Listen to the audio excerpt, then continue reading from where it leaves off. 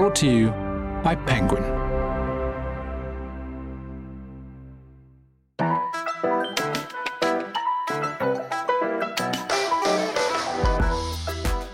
Hello and welcome to the Penguin podcast, where we talk to writers about writing. I'm Nihal Arthanayake, and today I'm speaking to Jyoti Patel, the winner of the 2021 Murky Books New Writer Prize.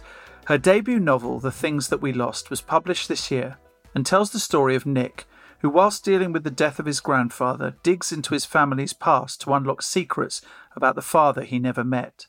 It has been chosen as one of the Observer's best debut novels of 2023 and has been variously described as deftly assured, a thoughtful meditation on family, grief and the lengths we'll go to protect the ones we love, and one of the best books we've read this year. So, I'm beyond delighted to have the opportunity to talk to her today. Jyoti Patel, welcome to the Penguin podcast. Thank you so much, Nihal. It's such a joy to be here today. No, it's great to have you here. When you hear these words, deftly assured, a thoughtful meditation, one of the best books we've read, do you automatically connect that with your own work? Or do you kind of look over your shoulder and think, oh, they're talking about me? It's definitely the latter, and it's something that I'm trying to work on. Yeah, it takes a while for them to sink in. This quiet little book that I wrote thinking it was probably never going to be published, or if so, it'd be many years of trying and failing. So it just means a lot because I've always wanted to write and I've always wanted to be an author. And with this story particularly, I feel like I took a lot of risks that would not be conducive to such beautiful words being prescribed to it. So it makes it even more special, I think, that I came from the heart. What were the risks you took? The story follows a British Gujarati family. And one of the conversations I had with my editor when we were sort of in the process of getting it ready for publication was, the fact that I choose to have, firstly, the vernacular of like Northwest London slang of 18-year-old Nick when he's chatting to his friends and when he's growing up, but also the Gujarati. I chose to include a lot of Gujarati in the book. And I don't translate the Gujarati, I don't have a glossary, and I don't italicize the Gujarati.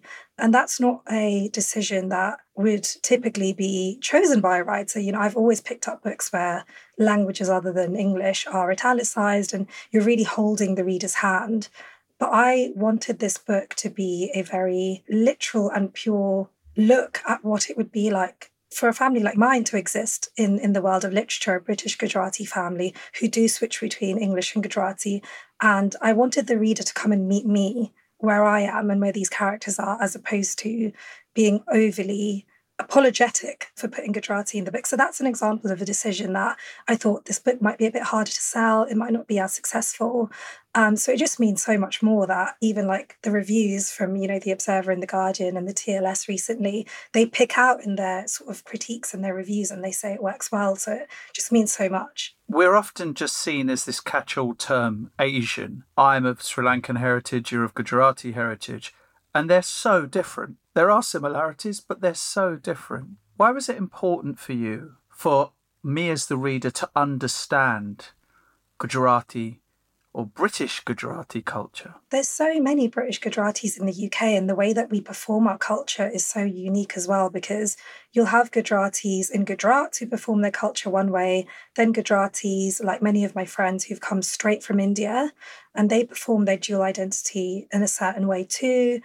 But then the family in the book, and like my family, are part of the Gujaratis who moved to England via East Africa in the late 60s and early 70s. Now, our culture is Gujarati, British, but then there's little speckles of Kenyan culture too, because my family lived in Kenya for many years. And I really wanted to show an authentic portrayal of that kind of Indian or South Asian, because this isn't a South Asian book, it's a British Gujarati Kenyan story. And that nuance is so important to have these characters living authentically. And it's meant so much, particularly to have British Gujaratis, and specifically British Gujaratis who came here via East Africa, messaging me and saying to me, like, it's so cool to see the nuances and tiny little moments of our experiences captured in literature. Because to be Indian, I never thought that I'd see authentic portrayal of this culture in books. I remember being so taken when I read like The Namesake by Jhumpa Lahiri, which follows a Bengali American family, and thinking, God, there's so much similarity there, but it's a totally different world. But even that small amount of similarity meant so much to me. So I just wanted to give British Gujarati kids something to look at and to feel like we're allowed to exist within the folds of literature and within the folds of a book on British bookshelves. So is it interwoven in every sentence, or is it something that's added after you have successfully navigated your way through what is a universal subject about family and about love and about secrets and about the unmasking of those secrets and what they do to families? There's a universality in that. Or is it everything happening simultaneously? I think it definitely happened simultaneously. For me to create sort of an authentic family and an authentic story, their identity needed to be very much on the page from the beginning. It's certainly something that I toned up and that I brought out more as I was editing, when I felt confident enough to make those decisions and to be a bit more heavy-handed and not to be so reticent and afraid of what the reader might think. The identity of the characters and the nuance of being British, Gujarati, Kenyan has always been there throughout, because I think that's the way I sort of layered it on as I built the story. But it was there from the start because it's so integral to the whole thing. And what of the distance that Avani feels from India? There's almost a guilt about not being connected to India.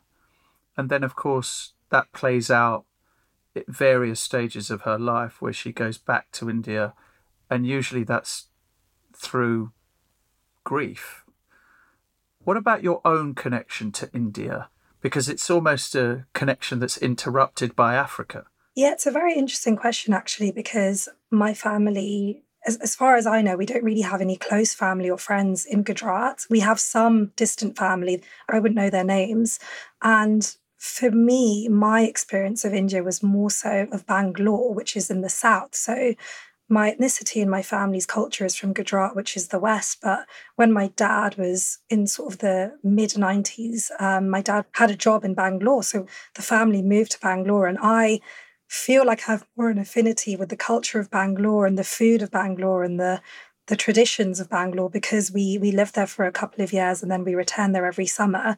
And like you said earlier, India itself is so diverse. So every single state pretty much has its own language and religion and ways to drape a sari. And it's such a rich history and culture in every state. So I feel such an affinity to Bangalore, and I don't really feel an affinity to Gujarat, the place, but I feel a great affinity to the culture of Gujarat because it's, I speak Gujarati, we eat Gujarati food. So my experience of India, similar to Avani and to Nick in the book, is that of a distance and sort of seeing it with the Western lens too, and being able to see India for what it is, but then also being able to see the India we've been fed through the arts and through the media and through the Western romanticized lens of it. And then it's feeling like the disconnect and the dissonance between those two things. And then also being, British Gujarati and British Indian and having our own ways to perform that culture too. It's really fascinating because all of my interactions with West African Asians, whether they be Sikh, Muslim or Hindu, they're very different to those people who are Punjabi from the Punjab and they trace their heritage directly to. And one of the reasons I've been given is because West African Asians grew up in a much more pluralistic society where they celebrated each other's religious customs, they were in and out of each other's houses. When it was Diwali, Muslims would come. When it was Eid, Hindus and Sikhs would celebrate. It makes for an interesting mix, whereas Gujarat, as you'll be well aware, has had extreme religious tension, hasn't it? Yes, yeah, absolutely. And it is, of course, the state where Narendra Modi comes from as well, of course. Does that complicate your relationship with Gujarat as well? Hugely. I remember speaking to my dad a few years ago when everything was, starting to kick off, and he said, it was the first time he felt even a small amount of shame saying that he's Indian. And I felt the same because it's just so different to the India of centuries ago. And it is really sad seeing India being torn apart in that way. If I were to say Jyoti Patel's home from home is, where would that be? There have been so many homes from homes, if I'm honest with you. I think of good friends of mine, Nat and Callum, who live in Norfolk, who I would always call my home from home because they were there, not because of the place, but because they were there. I think of my dad's home in Bangalore in the valley there, where I spent most summers growing up. Now I think of my mum's house, which is where I grew up, because I have my own home and I live in my own place. So for me, it's more about the people in those spaces as opposed to the places themselves. What aspects of your character do you think are most Western? Oh, I've never thought about that before. The first thing that comes to mind is the privilege of being able to do what I do, I see as a Western influence. So the privilege of being able to say that I'm an author, of having a literature degree, of having a master's in creative writing, those things weren't afforded to my parents or my grandparents or my great-grandparents because of what they were born into and the struggles that they had. I feel like I'm the first generation in my family who had the privilege of being able to go to university and study a non-vocational degree and take a risk studying an art for the sake and because I loved it. And for me, that's a very Western privilege characteristic or trait to my character and to my life. I'm sure I've got uncles and grandparents who would have loved to have this privilege. So I see that as a Western thing. I see it as, my parents having moved many times in their lives and then coming to England and setting up their home and finding success and finding stability finally, which is something that they hadn't had for a couple of generations because of all those moves. And because of that, I was allowed, from this place of stability and security to go and to follow my dream. And that's, for me, a Western characteristic. And what with considering the kind of journey that your ancestors made from India to Africa, what do you consider to be your Indian characteristics? So I feel like that's more in like the soul of me and the DNA of me. And like, I think of the values that I have in terms of like the way my parents raised me. My parents, they're Hindu, and I feel like I have a lot of those values and traditions in me in ways that I'm not even aware of really. It's only when I come back and I think about it. And I feel like certainly something that's very Indian about me and that I perform very much is like the language. I love the Gujarati language, but also the food element. I think that's something that a lot of people would say. And that's why, again, in the novel, there's so much reference to Gujarati food, because I feel like it makes up so much of our culture in many ways. It's a great source of pride in my family too, like feeding people and coming together over food. And it's something that I think a lot of my British friends also see in me, that I'm constantly trying to feed them. So I'd say that's, those values around generosity or compassion or specifically feeding people are definitely something that I think has come off a lot through my mum and through the Gujarati parts of my family. Have you ever questioned how Asian you are, or am I being too desi here? No, you're 100% on the money with that, and that's actually where this whole novel came from. I remember I was living outside of London. I was living in Norfolk because I was studying there, and I came from a group of white British friends, and I felt very much, in certain moments I would feel this, and on that day I very much felt like I was the Indian one, or there was something different about me, and I felt really disconnected in that way. And then I went straight from that experience to a friends of a family's party in London, where there was all British Gujaratis from northwest London. And again, I felt so disconnected because I was seen as the white one or the British one or the one who'd gone off to study English and fancied herself a writer, And I remember on that one day feeling so much like I don't belong to either group.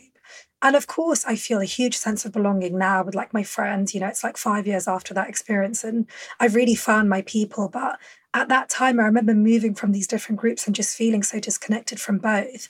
And that's literally, it was that day that I started writing the novel because I wanted to explore that feeling through a fictional lens of these two characters, one growing up in 70s and 80s and then one in, we meet him in 2017, 2018. And I wanted to look at those 2 points in British history and look at what it would feel like to be someone who's both British and Indian during those 2 moments in Britain's history. Were the questions of your Asianness coming from without, from within, or both? I think it was certainly both. I think, being a British Gujarati girl, there were lots of questions about, the way that I should be, how much space I'm allowed to take up in the world as a Gujarati woman from, the Gujaratis in my life, how many opinions I was allowed to have. And I think growing up, I was certainly a kid with the biggest dreams and the loudest voice and the most energy.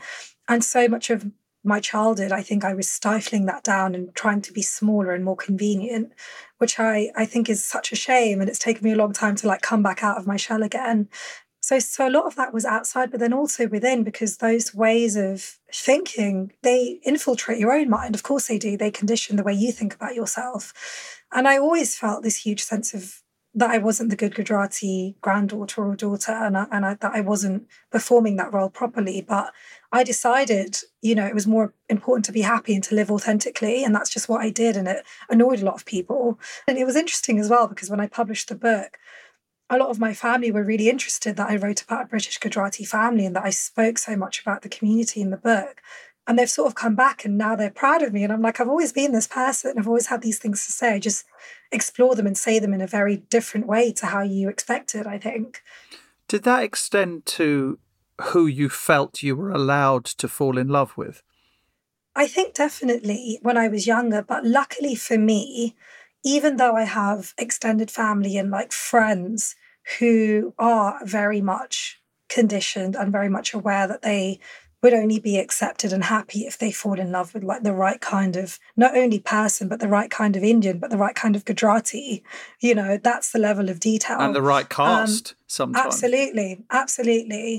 It's such a labyrinth. But for me, I was really lucky because my parents, unfortunately, or you could look at it fortunately, they divorced when I was a kid, and they were the first couple, I think, that they knew really who had been married with kids who had a divorce. And it was a big taboo at the time. So I think their view of marriage was very different to the Gujaratis around them.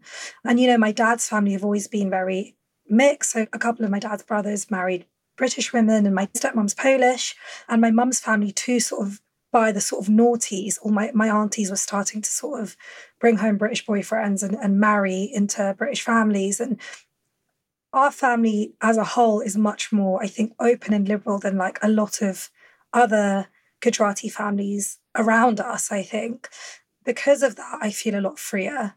And I've been able to bring home whoever I wanted to bring home and introduce my parents to the people that I've dated in a way that my friends wouldn't be able to. And I'm really grateful for that, because I think there's so many other things that I've struggled with in being myself within my family. But that's one thing that, even though when I was younger I thought would be a struggle, it turned out not to be.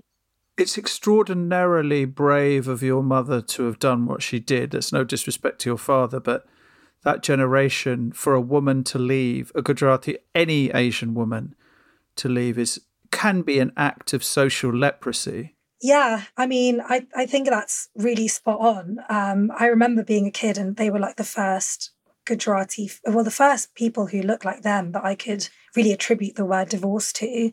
I since found out that I think one of my dad's brothers had a divorce many years before, but it was a very quick one. There were no kids involved. My parents were married for about 7 years.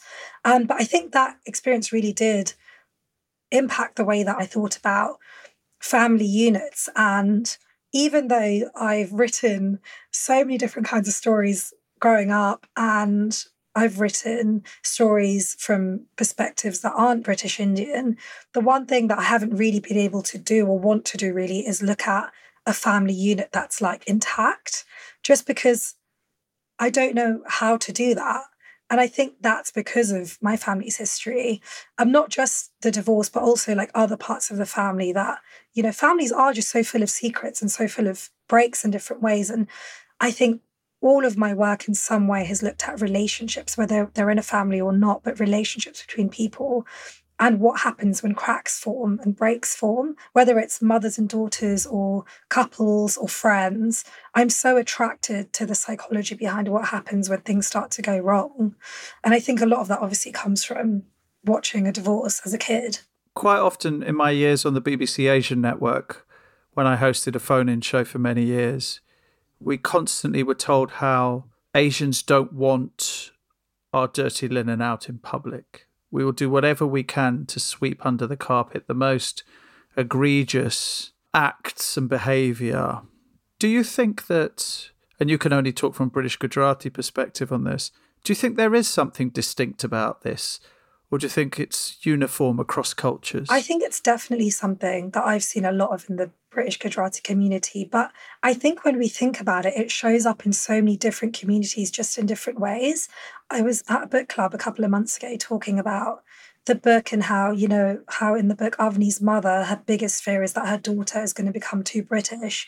And her biggest fear is this idea of like, what will people say? And in the book club, there were some women who were raised, in the North and from the generation above me. And they were saying like their parents' biggest fear was, what will the neighbours say? What will the neighbours think?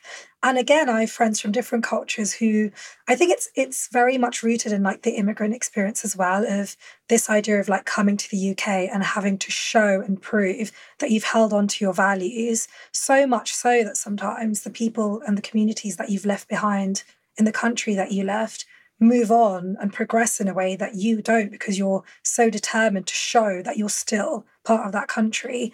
So that's certainly something that I see across immigrant communities. But then also I think it's a big part of British culture as well. We're so proud as a nation, and so much of what it means to be British is to have this stiff upper lip and to not air your laundry out. So I think you get it from both sides, being British, Indian. Is it also instilled in you in your own life, and the way that you find yourself able to open up those secrets is through writing? Yeah, I was listening to Damil Galgu on your podcast, and he was talking about like how so much of being a writer is just observing. And when you're someone who's introverted, often because you don't say much, people think you don't hear much. So people will speak when you're around. Now, I'm very extroverted, but one of my best friends, who I mentioned earlier, Nat, is really introverted, and we used to work together. And I remember afterwards we'd go out for like drinks and stuff, and she'd say, oh, did you hear this? And did you hear that? And I realized people were speaking around her because she said so little. So they almost thought she doesn't listen, which is the opposite. So much of being a writer is just observing.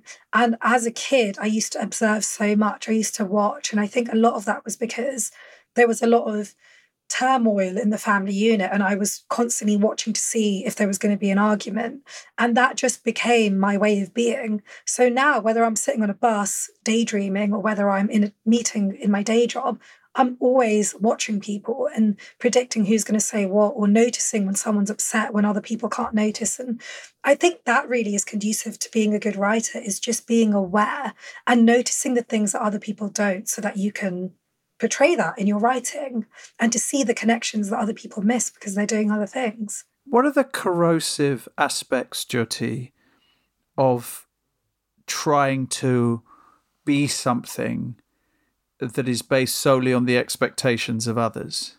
This is a really interesting question again, and I think it's something that I've lived my whole life in opposition to.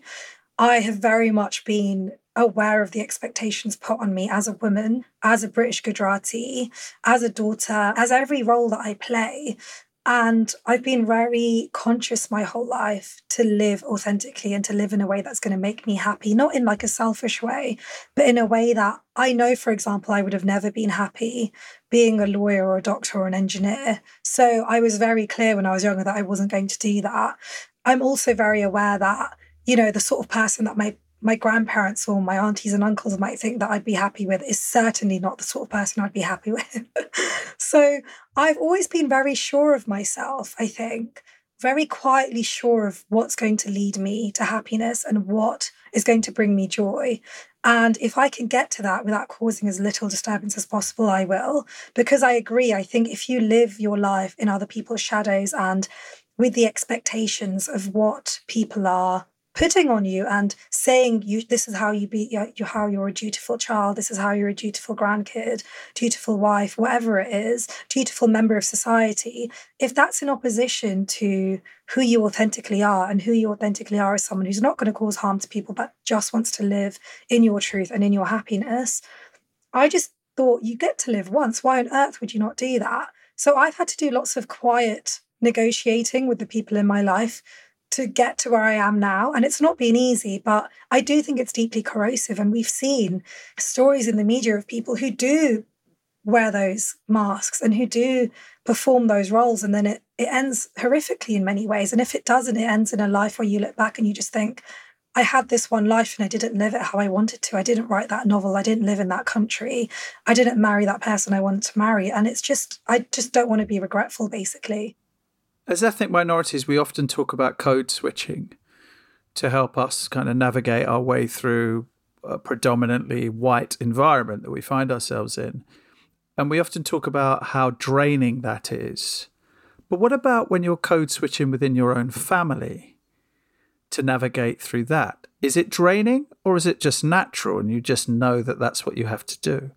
I think it's both. I think it's natural and it comes to people naturally. But I think it also does drain you and it stops, I think, relationships being as fulfilling as they could be. I sometimes see my friends who are like best friends with their parents and their parents know everything about their lives. And I think you're exactly as you are with your partner, with your friends, as you are with your parents or your grandparents or your siblings. And I find that so beautiful. And I hope one day I can have a family like that. But I also think it's something that you don't just see in immigrant families or South Asian, Indian, Gujarati families. I think something that you see in lots of different situations where you do code switch in different ways. I think of lots of my friends, the way they speak to their partner would be very different to the way they speak to their grandmother, and that's a kind of quiet code switching. But you're right, I certainly have code switched a lot in my own life. And it was something, again, that was causing me a great sense of dissonance and disconnect. And it made me feel really disingenuous within myself when I would speak a certain way, when I was at university and come home. And I think just coming to terms with that and being at peace with it and accepting it as well, it was really important to me, was just accepting that this is how it is and not letting it drain me and just seeing it as just like, this is how it goes. What do you think you've lost in becoming who you want to be? Do you think there's a price you've paid for that? I think it's a beautiful price because I think the things that I've let go of in my life and the things that I've lost are things that weren't serving me or that weren't meant to be in my life. I see it like that.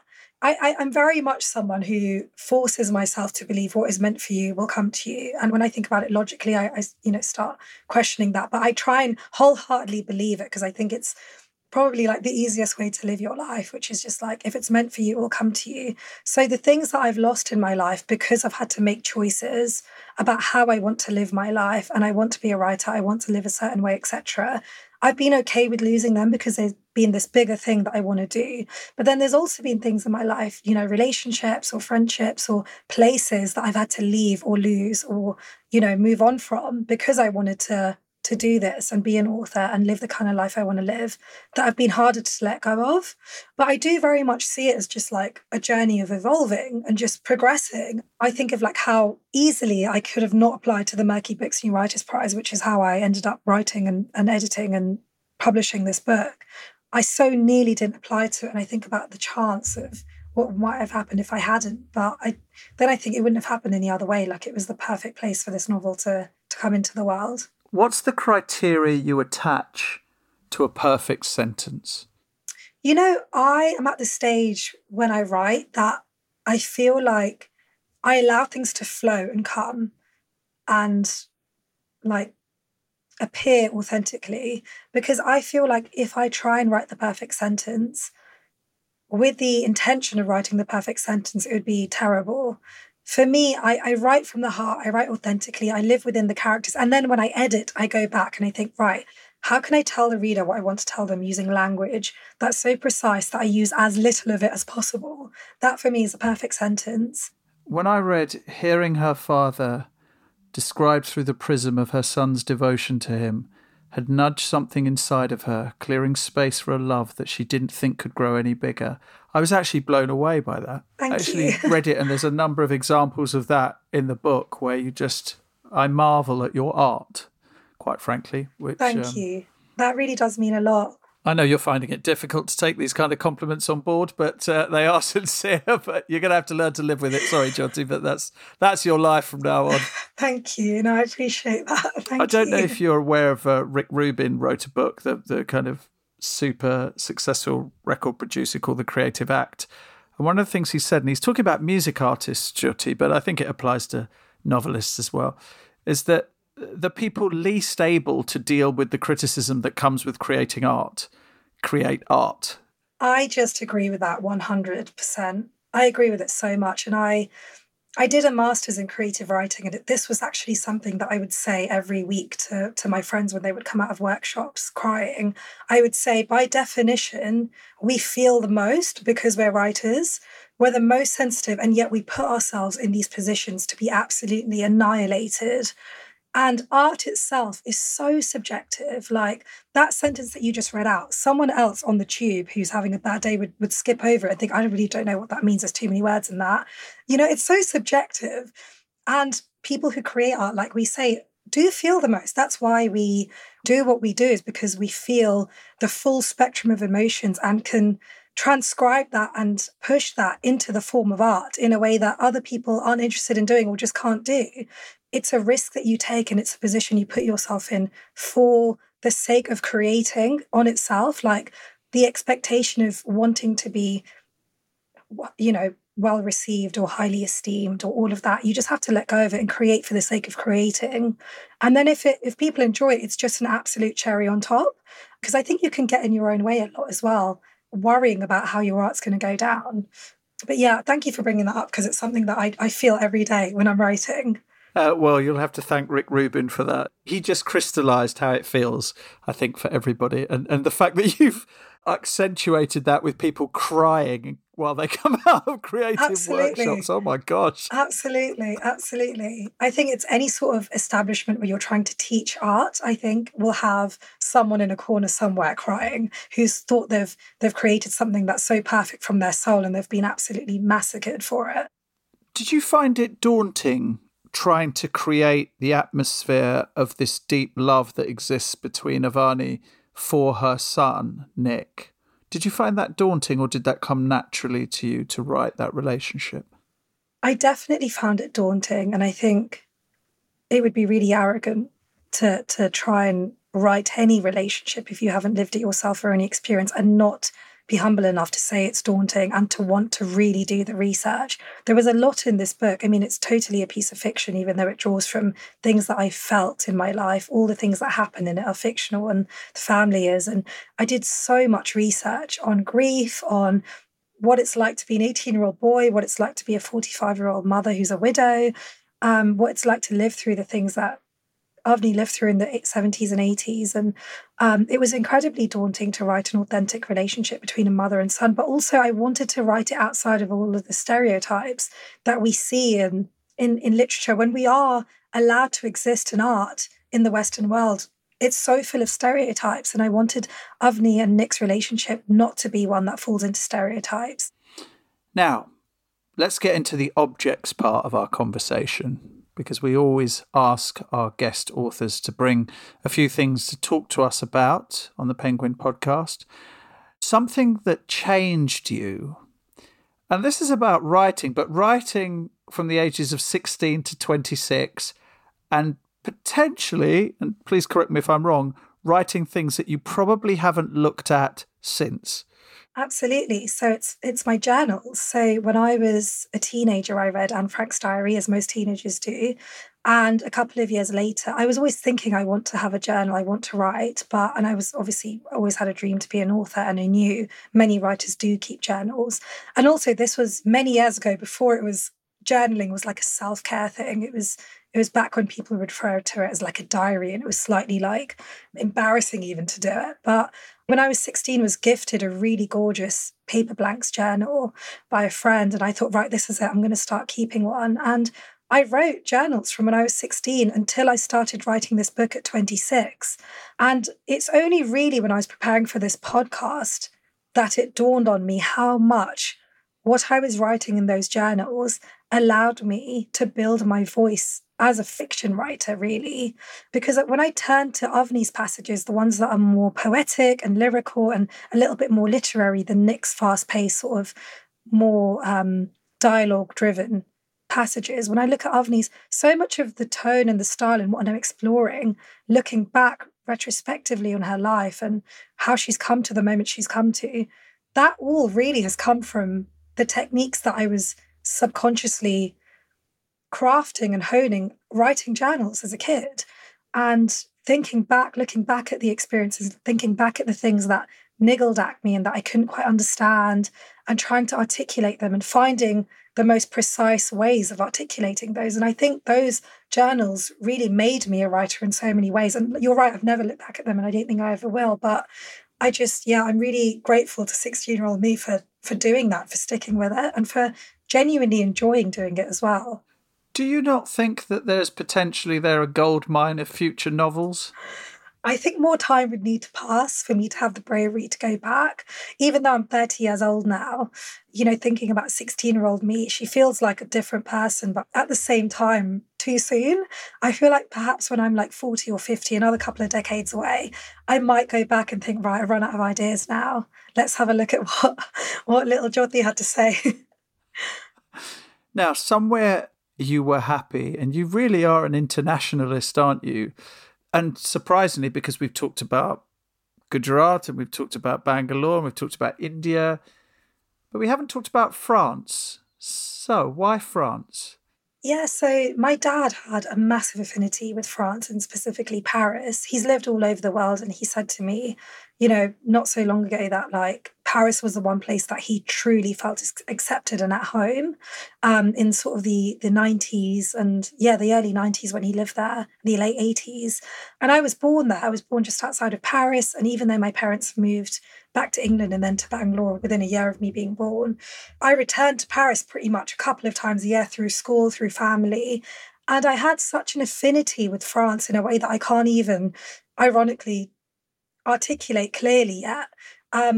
Every time I go back, I just feel like I'm home. And when you ask me like a home away from home, Paris and France is somewhere that also does come to mind for the opposite reason of what I answered, just because of the place and the culture as opposed to the people. And when I go there and within a couple of days of being there, my French comes back and it just feels like a totally magical place. And I hadn't been there for a while because of the pandemic, but I went back last May, actually, on my own for a week to the south of France to edit my novel. And swimming every day, speaking in French every day, making friends, eating food, writing and reading. I just thought, this is it. Like, this is how I want to live my life, is just being in France, reading, writing. And I really do want to. One of the things that I'm trying to work towards is within the next couple of years, like just taking, a couple of months and just going and living there, because that place just brings me so much joy in a way that I just can't articulate. I just feel like all of me is just at peace and feels like it's where it's meant to be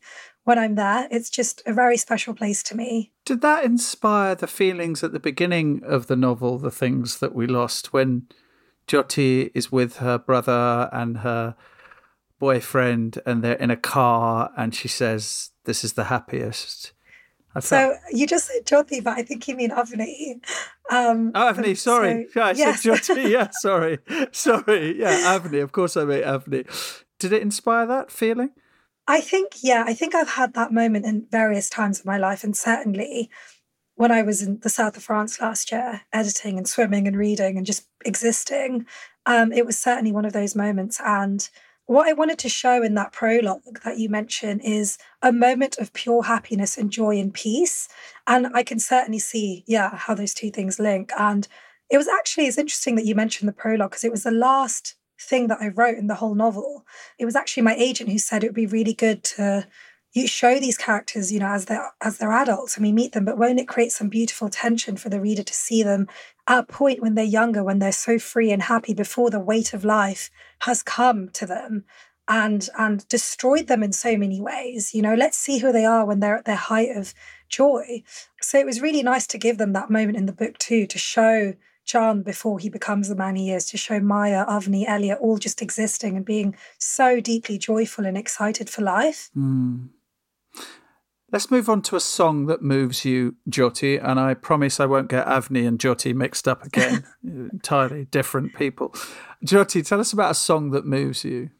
So I chose The Great Gig in the Sky by Pink Floyd because it was a song that I grew up hearing so much. My dad would blast it through the house, whether we were in Bangalore or London, wherever we were. I just remember this song being like the thread of like my childhood. But it wasn't until I was a teenager that I really listened to it. And it's a song that whenever I get stuck, when I'm writing and I don't know how to articulate something, or I can't crystallize a feeling that I want to articulate, I listen to this song, because for me, it is every emotion. It is life and death and joy and happiness and love and heartbreak. It is every emotion and every experience and a whole life lived in a song. And it's so much more than a song. It's like an experience, it's everything. And I think it's something that really unlocks me as a writer when I hit a wall, or when I can't quite reach into what I need to get to when I need to write.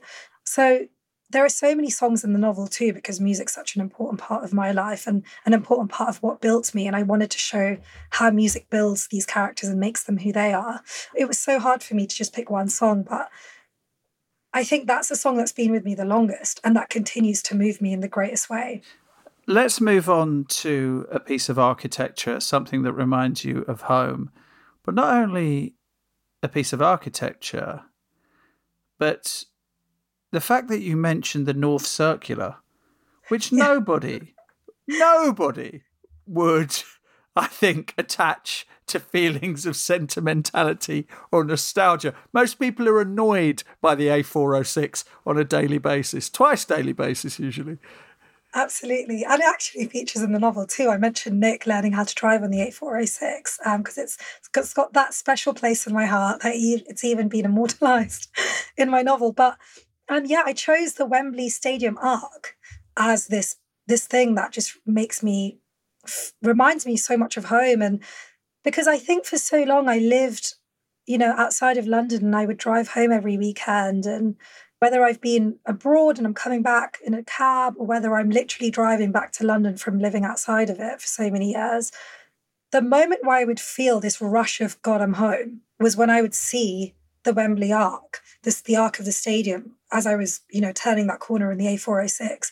And even now I live in North London. When I go back to Northwest to visit my parents and my family and so many of my loved ones who are still around Wembley, Harrow, those parts of London which are in the book, when I see that arc, I just feel like I'm home. I feel like I'm safe. And it's almost like my shoulders just inch a little bit lower down. And I just feel that relaxed feeling that you feel when you're home.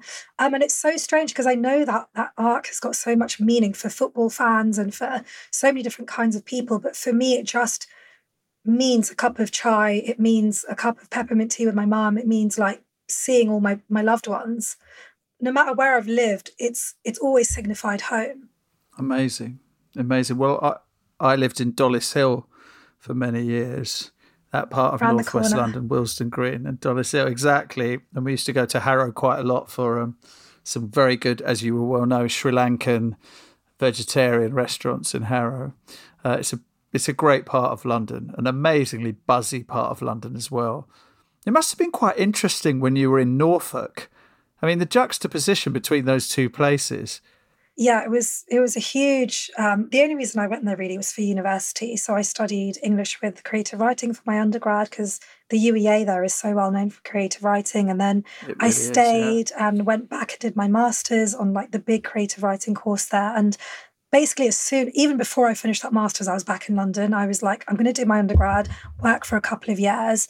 And as soon as I finished the master's, I was like, I'm done with this place. I'm going back home. But even when I lived there, I would come home every weekend and that's why I mentioned the A406, just because it is such a juxtaposition. And it's interesting because Norfolk has had so much time in literature. It's mentioned in so many novels, whether it's books set there or whether it's people going on long weekends there. But Wembley and Harrow and those parts of London they're either romanticised because of the school in Harrow, but real Harrow, Wembley, driving on the A406, Fright Way, like all those roads that I know so well, I've never seen in books. And that's why I wanted to bring them into this novel too, because there's so many British Gujaratis and South Asians who live there. And I feel like it's just been a big part of becoming who I am, is Northwest London, my part of Northwest London. Lastly, something that you cherish, and it's a very famous literary classic. Tell us about this, Jyoti. Yeah, so it's a very, very battered copy of The Picture of Dorian Gray by Oscar Wilde. And I wrote in my notes to you that I really try and avoid mentioning classics when I do interviews, because I just feel like we've talked about them so much. We've talked about how brilliant they are. And it turns into an echo chamber, and there's so little room for contemporary writers, specifically contemporary writers who are from marginalised backgrounds, that I prefer to talk about. But in this interview, I'm going to give myself a couple of minutes to talk about this book and why it was so important to me. And I discovered actually when I was flicking through it just before this interview that I belonged to my stepmother, and she gave it to me again. I keep coming back to when I was about 15, 16, because it was such a transformative couple of years for me. And I found this book at that age, and it was such a formative experience for me reading the novel. And it's so nice now to see my earnest little notes in the margins trying to analyse it. But it was the book that I read that made me want to write. I'd read so many books and thought this would be great. I'd love to be a writer. But reading this book really made me think seriously about what it would be like to be an author. And it made me want to look into Gothic literature, look into romantic literature. And those were my gateways into truly falling in love with the art of literature and the art of writing. So every time I walk past this battered old copy that's been handed down, who knows who it belonged to even before my stepmother, and it's so well loved and so dogged. Every time I walk past it on my bookshelf, I just think of my whole journey as a writer and how it started so many years before I read this book. It was a massive catalyst reading this story. And I think it is a cliche because it's so many writers say that, but it's the truth for me. And I'm so attached to this battered, loved copy of Dorian Gray because I can see, 15, 16-year-old me trying so hard to understand it. And it's a world that's so different to mine, but the way the story is told and the lyricism of the writing, everything just moved me in a way that I hadn't been moved in that way yet. And it really, truly made me want to be a writer. And in, 100 years' time, the things that we lost, someone will be holding that up and saying, yeah, here's this book that changed my life when I was 16 years old. I mean, that would be amazing, incredible. wouldn't it? It would be incredible. And it already has. It's been really, really beautiful, the journey so far. And I really, truly did write that book from a very pure place in my heart. And I didn't write it for it to be big or for it to sell or thinking it ever would even be published. And I genuinely wrote it for all this 15 or 16-year-old British Gujaratis who just couldn't see themselves, and all the 20-year-olds and 30 and 40-year-olds, all of us who just couldn't see ourselves in books. So it's just so incredibly special. Since the things that we lost have encompassed so many of the big questions that you've asked about your own identity, the identity of those around you, the interaction of those people around you, and, as you rightly point out, pushing forward a very British Gujarati experience, where do you go next? It's a great question. And it's interesting as well because this is the first piece of writing I've written since I was a kid. And, I wrote more seriously in my early 20s, but this was the first proper novel I wrote. It's also the first story I've ever written with British Gujarati characters in it. I was part of that very cliched but very real trope of the writer who's never seen themselves in literature, so they never think they're allowed to exist. That was certainly me. So many writers have spoken about that. But this was the first book I ever wrote with a British Gujarati family. And to answer your question, I don't know how I could ever write. I'm sure I will one day, but at the moment, I can't see how I could write a story really that doesn't have a British Gujarati element to it, because it's such a rich culture and there's so much to say and it's so authentically me. And even though I write fiction, and even though I want to explore things I've never experienced because they're interesting to me, like I do in this novel, writing from a place of a Gujarati British protagonist, I think is always going to be something that interests me, because even though it's fiction and it's not real and I'm exploring something, that roots it in something that I can understand, and it makes it rooted in something that I could relate to and that I can come from a place of authenticity. So the next book, which I'm currently working on, also follows a British Gujarati family. It's also about family secrets. But this book, The Things That We Lost, is quite dark, and it's quite a sad book in many ways. And the next one, I want it to be light and free and just a little bit more witty and joyous. I want to just try a different style of writing, basically. Even though I still want it to be beautifully and thoughtfully put together, I want it to be a different experience writing it and a different experience for the reader too, much more fun and uplifting and witty. So we'll see how that goes. I cannot wait to read it because this book is just beautiful. Jyoti, thank you so much. I've massively enjoyed talking to you. It's everything I wanted it to be and more. Thank you so much for having me. It's been such a joy and such an honour to be here. So thank you. Now, thank you for listening wherever you are. And if you haven't already, don't forget to subscribe to make sure you never miss an episode. And you can leave us a review too and help get the word out. And finally, if you want to find out more about this podcast or Jyoti's work, head over to penguin.co.uk/podcasts. I'm Nihal Arthanayake, and I shall see you next time.